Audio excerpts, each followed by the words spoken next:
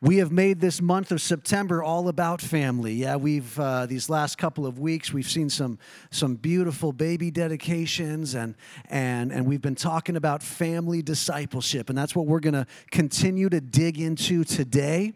We have called this series Master Builders. From 1 Corinthians 3:10, talking about that we want to be wise master builders, skillful master builders when it comes to raising up the next generation. So our kids, our grandkids, our nieces and nephews, all those that we have the opportunity to pour into. And we know that on our own, we don't have that skill. That's why we need lots and lots of grace. We need the grace of God in our lives. And so I pray that this series has been beneficial to your family. I pray that you've already seen some new things happening in your home and doing some different things with your keiki. And we've been building Legos because we're master builders. And so we've been building Legos, and we're going to do that again today. We're going to build some Legos at the end. And so we've already addressed bringing the Word of God to life in our families. We've addressed, Landis did a phenomenal job last Sunday talking about knowing and loving God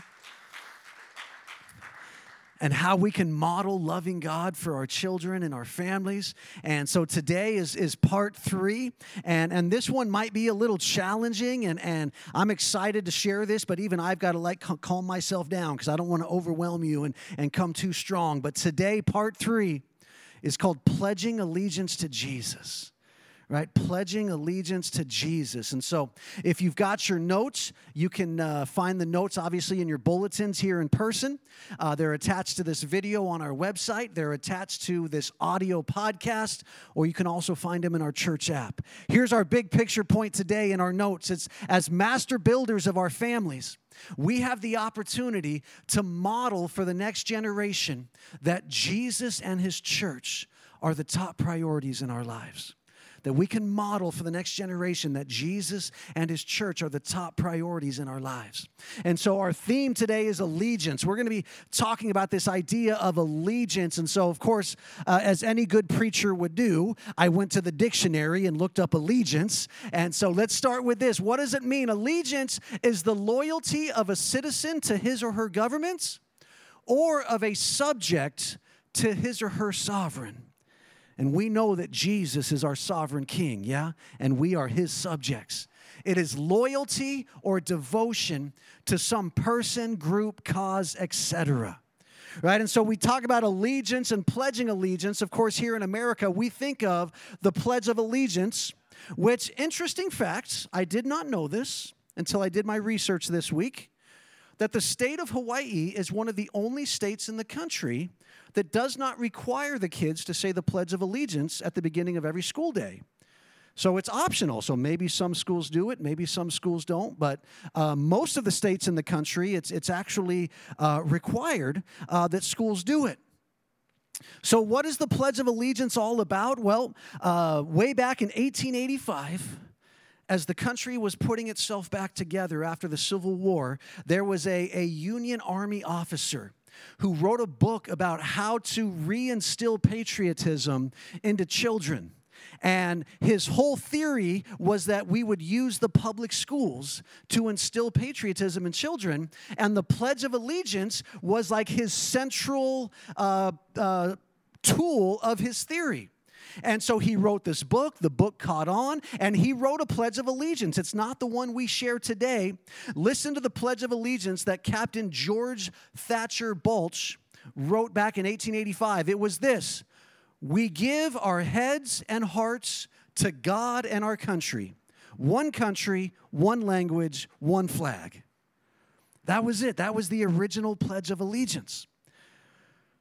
The current form that we know today was actually written 7 years later in 1892, and I don't know why it became more popular and kind of took over, but then it was in the early 1900s that they began to actually pass laws to declare that kids had to recite it in school. And then in 1954, they added "under God" into the pledge, right? I pledge allegiance to the flag of the United States of America and to the republic for which it stands, one nation, indivisible. Under God wasn't in there in 1892. It wasn't until 1954 that they added "under God." Why did they add it? Well, what was happening in 1954? The Red Scare, communism, the Cold War. And so the United States Congress decided that the way that we as the United States could separate ourselves from those atheistic communists was to recognize that our nation believed in God. And so they added under God to the Pledge of Allegiance in 1954.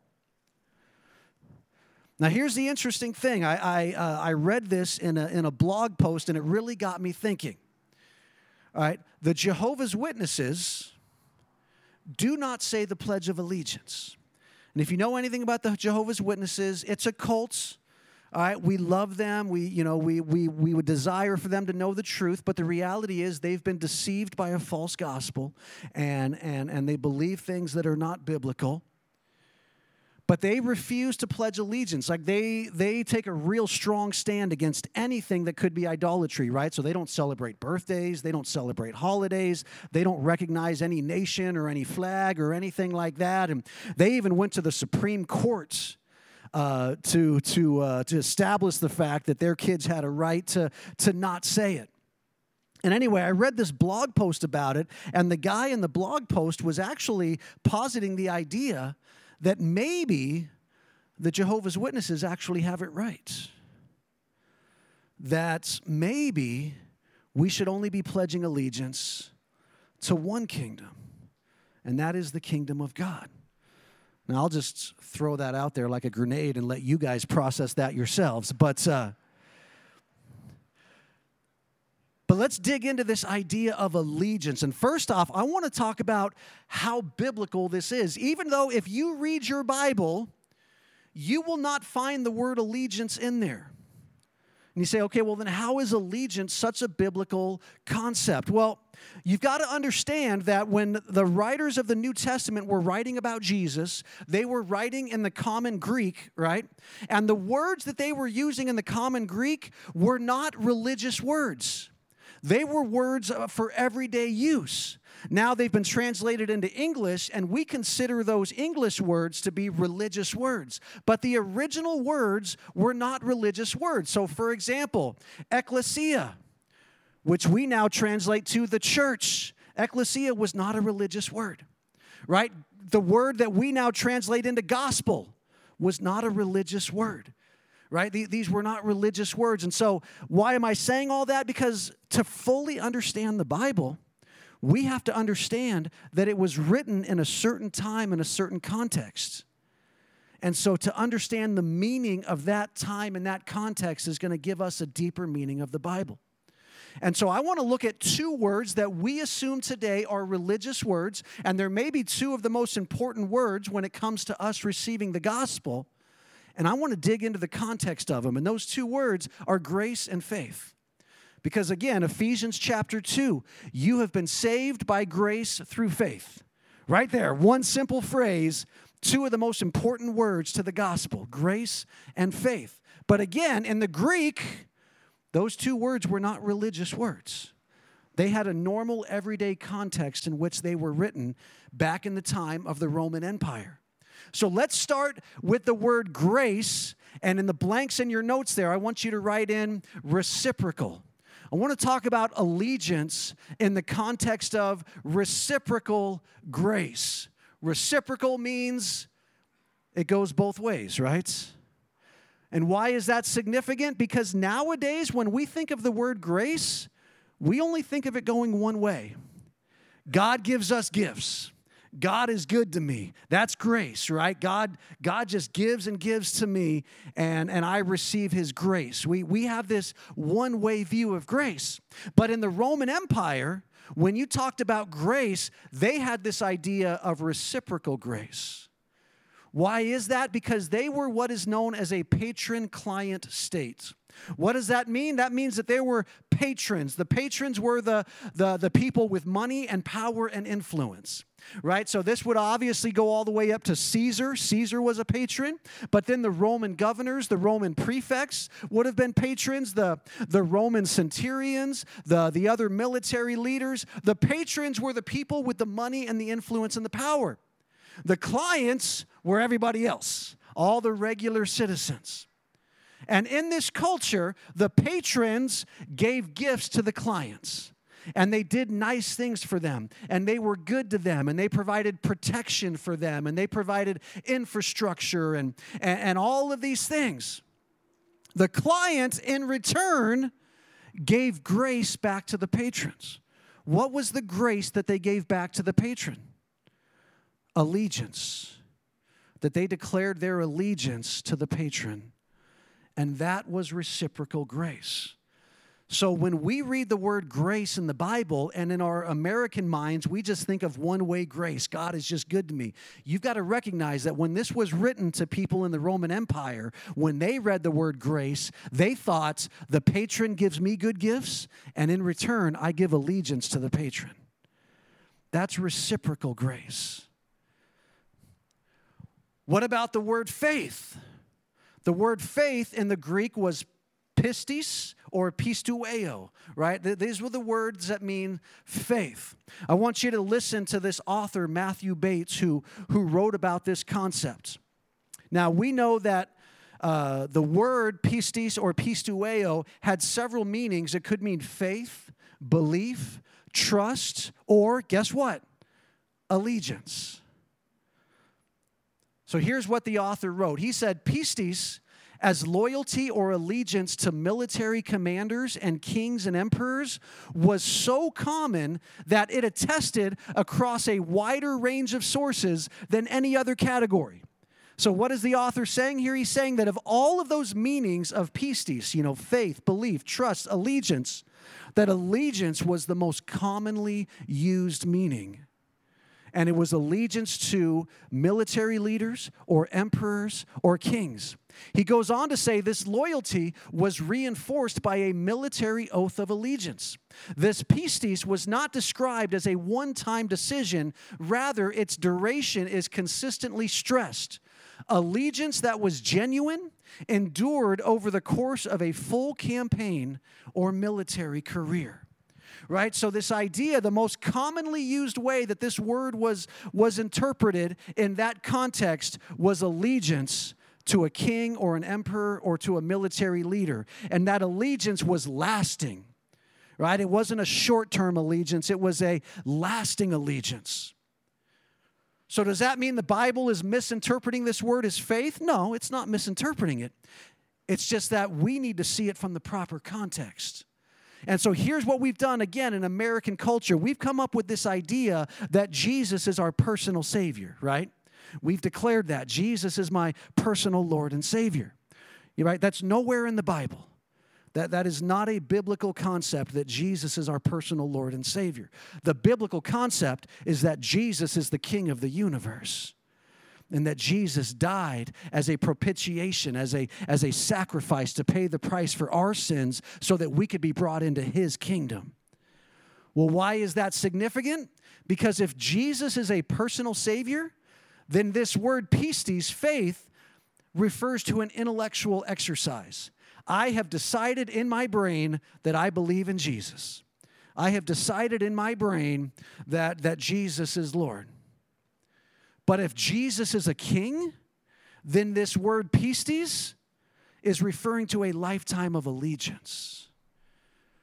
It's referring to a lifetime of allegiance. And so if the biblical concept is that Jesus is a king, then faith is referring to allegiance. All right, are you guys with me? So now when we read that simple phrase, for you have been saved by grace through faith, we now have a whole different context of what that means. It means that our patron, Jesus, has given us good gifts. And in return, we are pledging complete allegiance to Him. And enduring allegiance. Amen? All right, so let's dig into our core scripture now and see what the Word is going to reveal to us today about pledging allegiance to Jesus. We're going to go to Luke chapter 14, and we're going to read verses 25 to 35. It says this, "Now large crowds were going along with him, and he turned and said to them, 'If anyone comes to me and does not hate his own father and mother and wife and children and brothers and sisters, yes, and even his own life, he cannot be my disciple. Whoever does not carry his own cross and come after me cannot be my disciple. For which one of you, when he wants to build a tower, does not first sit down and calculate the cost to see if he has enough to complete it?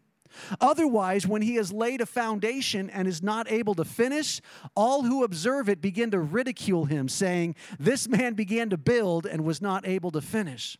Or what king, when he sets out to meet another king in battle, will not first sit down and consider whether he is strong enough with 10,000 men to encounter the one coming against him with 20,000?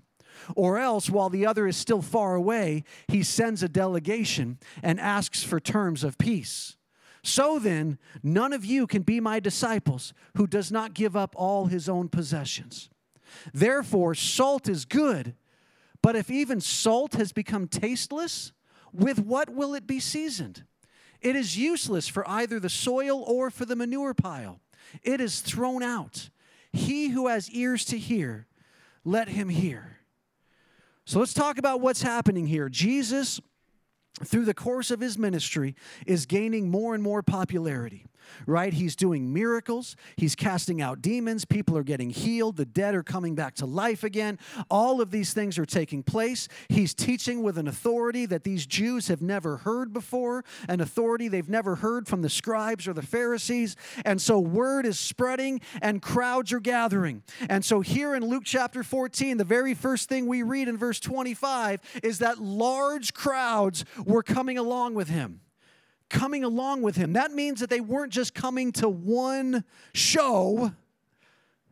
They were following him from town to town. They were going along with him. So Jesus has these large crowds now that are following him. And can we talk about human nature? Right? It doesn't matter whether it's church or music or pop culture or academics or whatever it is, that if you get a large crowd following you, our human nature is, what can I do to keep this crowd? Right? What can I do to make sure that I keep this big crowd, or even better yet, how can I make this crowd even bigger? Jesus, in his divine nature, did the exact opposite. He turned to the large crowd and thought to himself, how can I make this crowd smaller? Because Jesus was not interested in a popularity contest. Jesus was looking for something deeper, and there was something more important than just simply the number of people that were going along with him. And why was that important? We're going to get to that at the end of the message today. So he turns to this large crowd, and in his divine nature decides a large crowd is not what I'm after.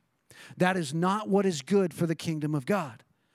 What is good for the kingdom of God is that people understand the true cost of discipleship and what God is really looking for in followers of Christ. And if I can give them that, even though it's probably going to cause at least half this crowd, maybe 75% of this crowd to leave, that's okay. It's more important that people have a true understanding of discipleship, that people have a true understanding of what it would mean to pledge allegiance to Jesus. And so he shares three things. So we're going to call them today the three conditions of discipleship. Three things. First was verse 26. He says, if anyone comes to me and does not hate his own father and mother and wife and children and brothers and sisters, and yes, even his own life, he cannot be my disciple. Now, I find it kind of funny that in a family discipleship series, we're teaching a scripture verse that says to hate your family, okay? But let's talk about what Jesus really meant here. He did not mean that he wanted you to hate your family. He did not mean that he wanted you to even hate your own life. What he's using here is a Hebrew methodology, using an extreme to illustrate a point. And the point is this, is that we should love everyone less than we love Jesus.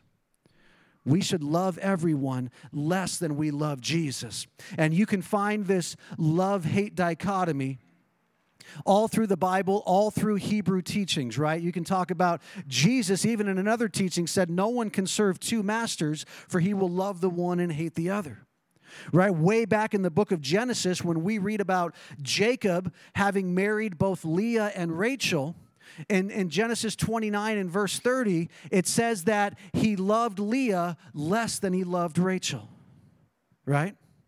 And then in verse 31, the very next verse, it says, because Leah was hated, God did this for her, right? So it's that same idea. It's not that he truly hated her.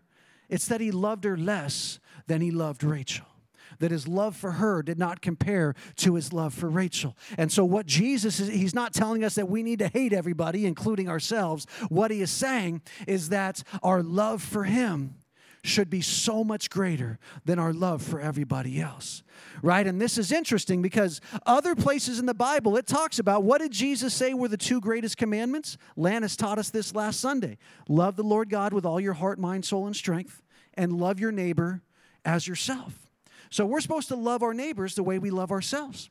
Ephesians chapter 5, it was this morning's rooted Bible reading. Husbands, love your wives as you love your own body. Right? So we're supposed to love our neighbors the same way we love ourselves. We're supposed to love our spouses the same way we love ourselves. But we're supposed to love Jesus unlike we love anybody or anything else. It's a different level of love. Your devotion to Jesus trumps your devotion to anyone else, even including your own life. John taught it like this in 1 John chapter 2, starting in verse 15. John said, do not love the world, nor the things in the world. If anyone loves the world, the love of the Father is not in him. For all that is in the world, the lust of the flesh and the lust of the eyes and the boastful pride of life is not from the Father, but it's from the world. The world is passing away and also its lusts. But the one who does the will of God lives forever. Right? And so John is making it clear here that the key is not the love, it's the direction and the devotion of the love. Are you going to devote your love to God, or are you going to devote your love to the world? But you cannot choose both. And of course, when he's referring to the world, he's not referring to that we cannot love the people of the world. He's referring to the broken, sinful patterns and philosophies and ways of life of the world. Theologian Daniel Akin said it like this: our allegiance must not be divided. Our affection must be focused and specific. The stakes are high because the Father's kingdom is at war with the kingdom of this world. The two will never coexist peacefully. For all of those coexist bumper stickers that you've seen in your lifetime. He concludes by saying this: to pledge allegiance to one side is to declare opposition to the other. So first and foremost, to be a disciple of Jesus, we must love everyone and everyone else in this world less than we love Jesus. Our love for him has to be so great that everything else in comparison would look like hate. That's what Jesus was teaching. And he says, if you're not willing to do that, if you're not willing to make your devotion to me so complete, he says, you cannot be my disciple. Number 2, 3 conditions of discipleship. Carry your cross and follow Jesus. Right? Verse 27. He says, whoever does not carry his own cross and come after me cannot be my disciple. What does it mean to carry your cross? Of course, we read this in the context after Jesus went to the cross. And so we see the cross as a source of victory and a source of salvation. And we rejoice in the cross. But the people hearing Jesus say this, they didn't have that concept of the cross. The only thing the cross represented was death and shame and suffering. And so what was Jesus referring to when he told people to carry their cross? Death and shame and suffering. That's what he was referring to. So to carry our cross means we're making a commitment unto death.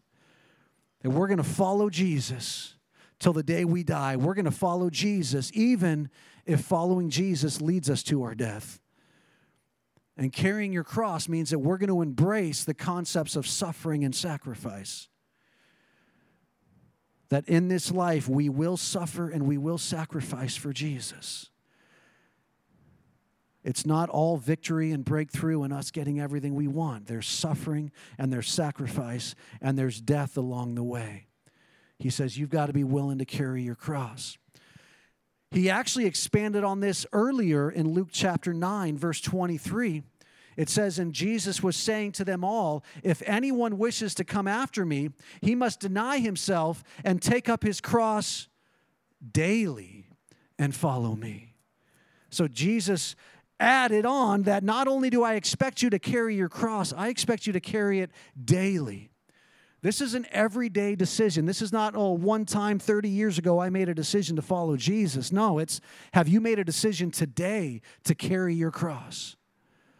To embrace suffering and sacrifice and death, to be a follower of Jesus. And the verb form of follow me implies a continuous following of me.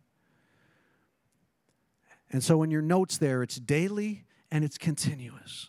We're going to carry our cross daily, and we're going to follow Jesus continuously. What does this mean to follow Jesus? It means to live the way he told us to live, to follow the model that he set for us, to live by his word. And as I was preparing this week, God just kind of gave me this idea of the difference between an add-on versus a reprogramming.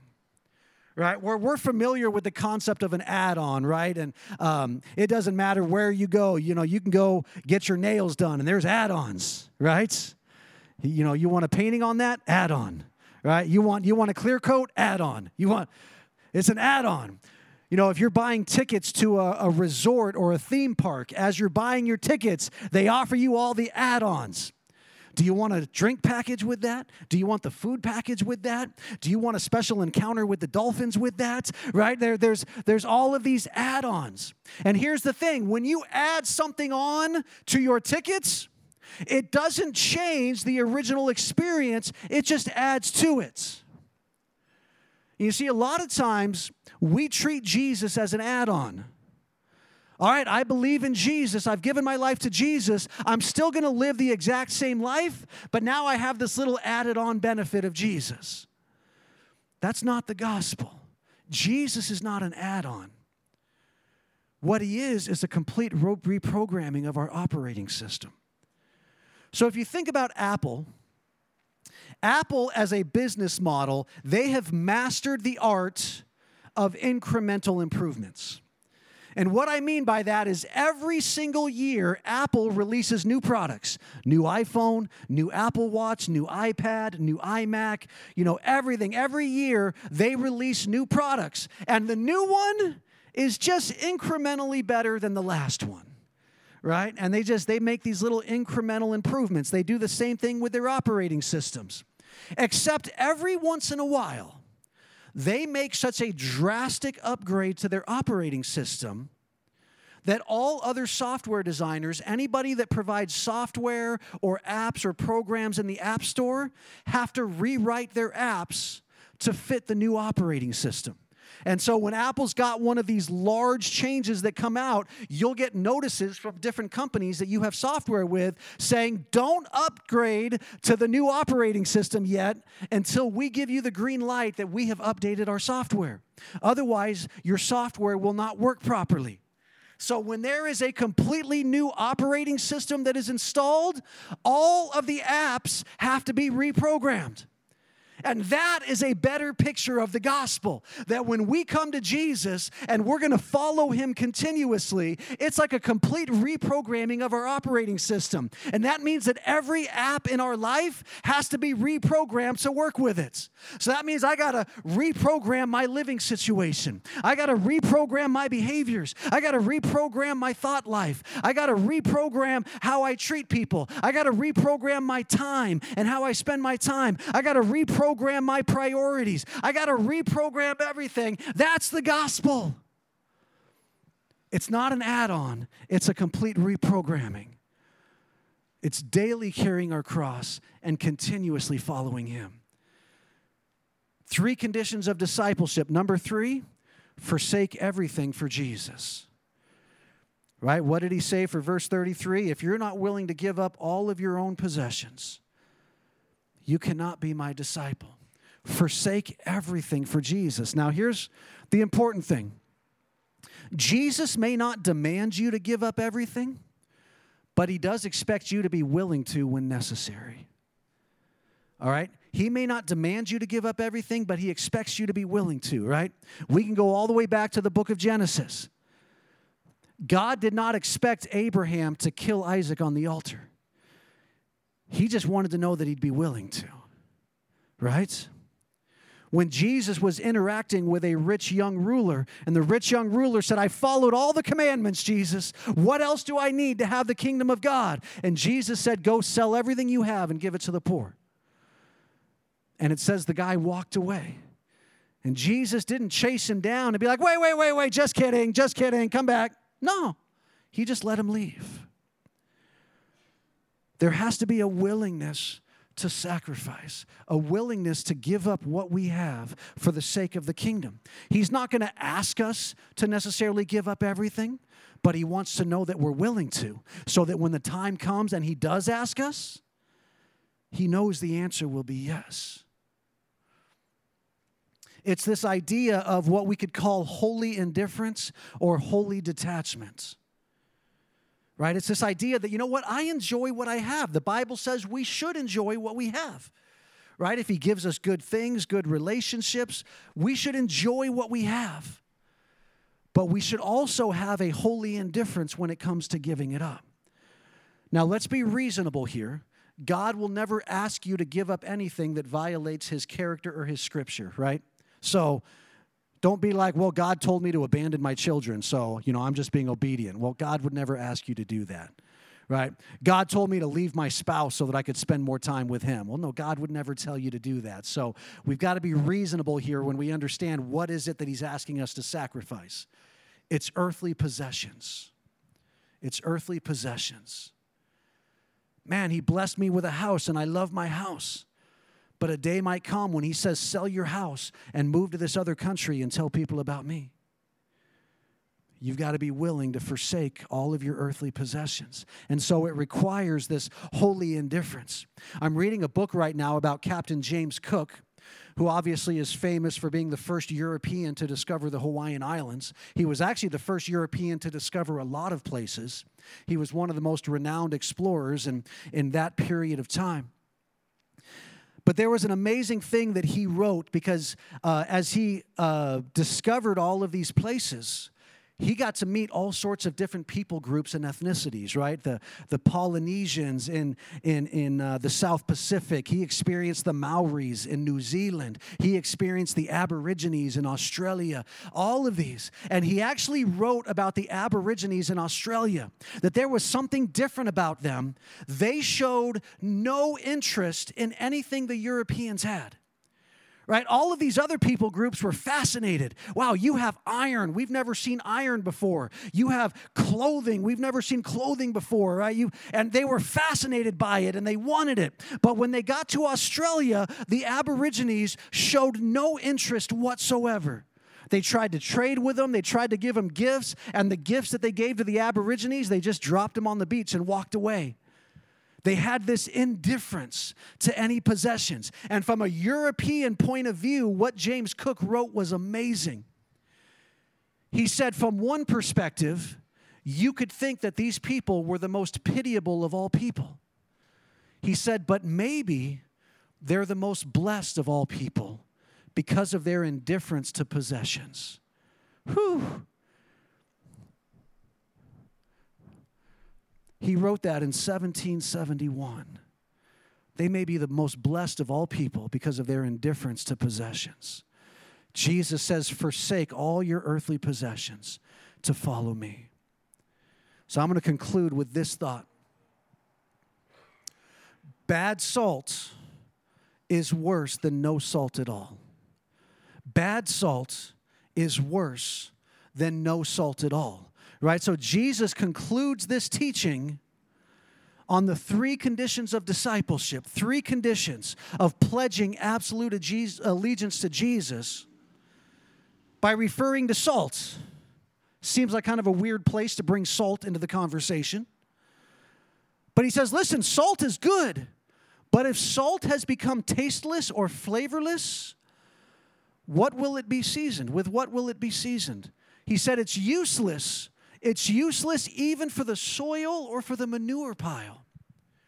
So why is bad salt worse than no salt at all? Because bad salt has to be thrown out somewhere. And wherever bad salt is thrown out, it's going to kill whatever you throw it on. If you're at war and you defeat another enemy's city or territory, the most devastating thing you could do to your enemy is to cover their ground in salt, because their crops won't grow anymore and the people will starve. So if you've got bad salt, you've got to throw it on the ground, but it's going to kill the ground you throw it on. He says it's not even good for the manure pile. Why? Because if you throw salt on the manure pile, or what we would consider today to be a compost pile, it's going to kill everything in that compost pile, and all the benefits of that compost are going to be negated. So bad salt is worse than no salt at all, because wherever you throw out the bad salt, it's going to kill everything it lands on. So why was Jesus talking about bad salt in the context of pledging allegiance to Jesus? Maybe he was making an earth-shaking declaration that a divided faith is worse than no faith at all. Think about that. A divided faith is worse than no faith at all. And in the context of us being master builders of our families, modeling a divided faith for our children could have longer lasting consequences than giving them no faith at all. You say, well, how could that be? Because listen, if a kid is raised in brokenness and never hears about Jesus and doesn't know anything about Jesus, and somebody later on comes and shares the gospel with that child, that this is the gospel of Jesus, they receive that gospel and their life is transformed by it and they pledge allegiance to Jesus. But a child that's raised in a home that is divided, a home that claims to be Christians, but loves the world just as much as they love Jesus, and then somebody comes along and shares the gospel with that child's going to say, I'm already a Christian. And they're going to continue to carry on the same divided faith. A divided faith in our household can actually kill the faith of our children. Just like bad salt thrown on the ground is going to kill the ground.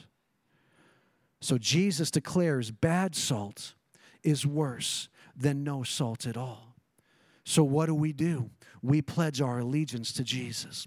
We understand that grace and faith refer to allegiance, and that allegiance means that we love Jesus so much more than anyone or anything else in this world, that we give him complete and absolute priority. And so we're willing to sacrifice all for his sake, and we're willing to live the way he told us to live. We're going to follow him and live according to his will, and we're going to shape and reprogram every app in our life to fit within the life that Jesus has called us to. And there is going to be an undivided faith within us. An undivided faith within us. Someone reached out to me week before last, and I'm not going to say who it was, but it just meant the world to me that this person reached out to me. And they said, hey, my son's got an opportunity, but the opportunity is going to be on Sunday mornings. And this person said, I was wondering, like, should we take the opportunity and we can still watch church on video later? And I would just like some guidance. And so I called this individual, and the guidance I gave them was this. I said, listen, this could very well be the most important moment in your son's life where you make it clear once and for all that Jesus is the priority and his church is the priority, and that nothing else will come in the way of that. And even if your son is mad at you because you took this opportunity away, what you have instilled in your son has so much more eternal importance, because you're showing that your family is going to pledge allegiance to Jesus above all else. This is the key to being wise master builders of our families, is that we would teach our children and our grandchildren that we're going to pledge allegiance to Jesus and his church, and we're going to make that a priority above everything else in our lives.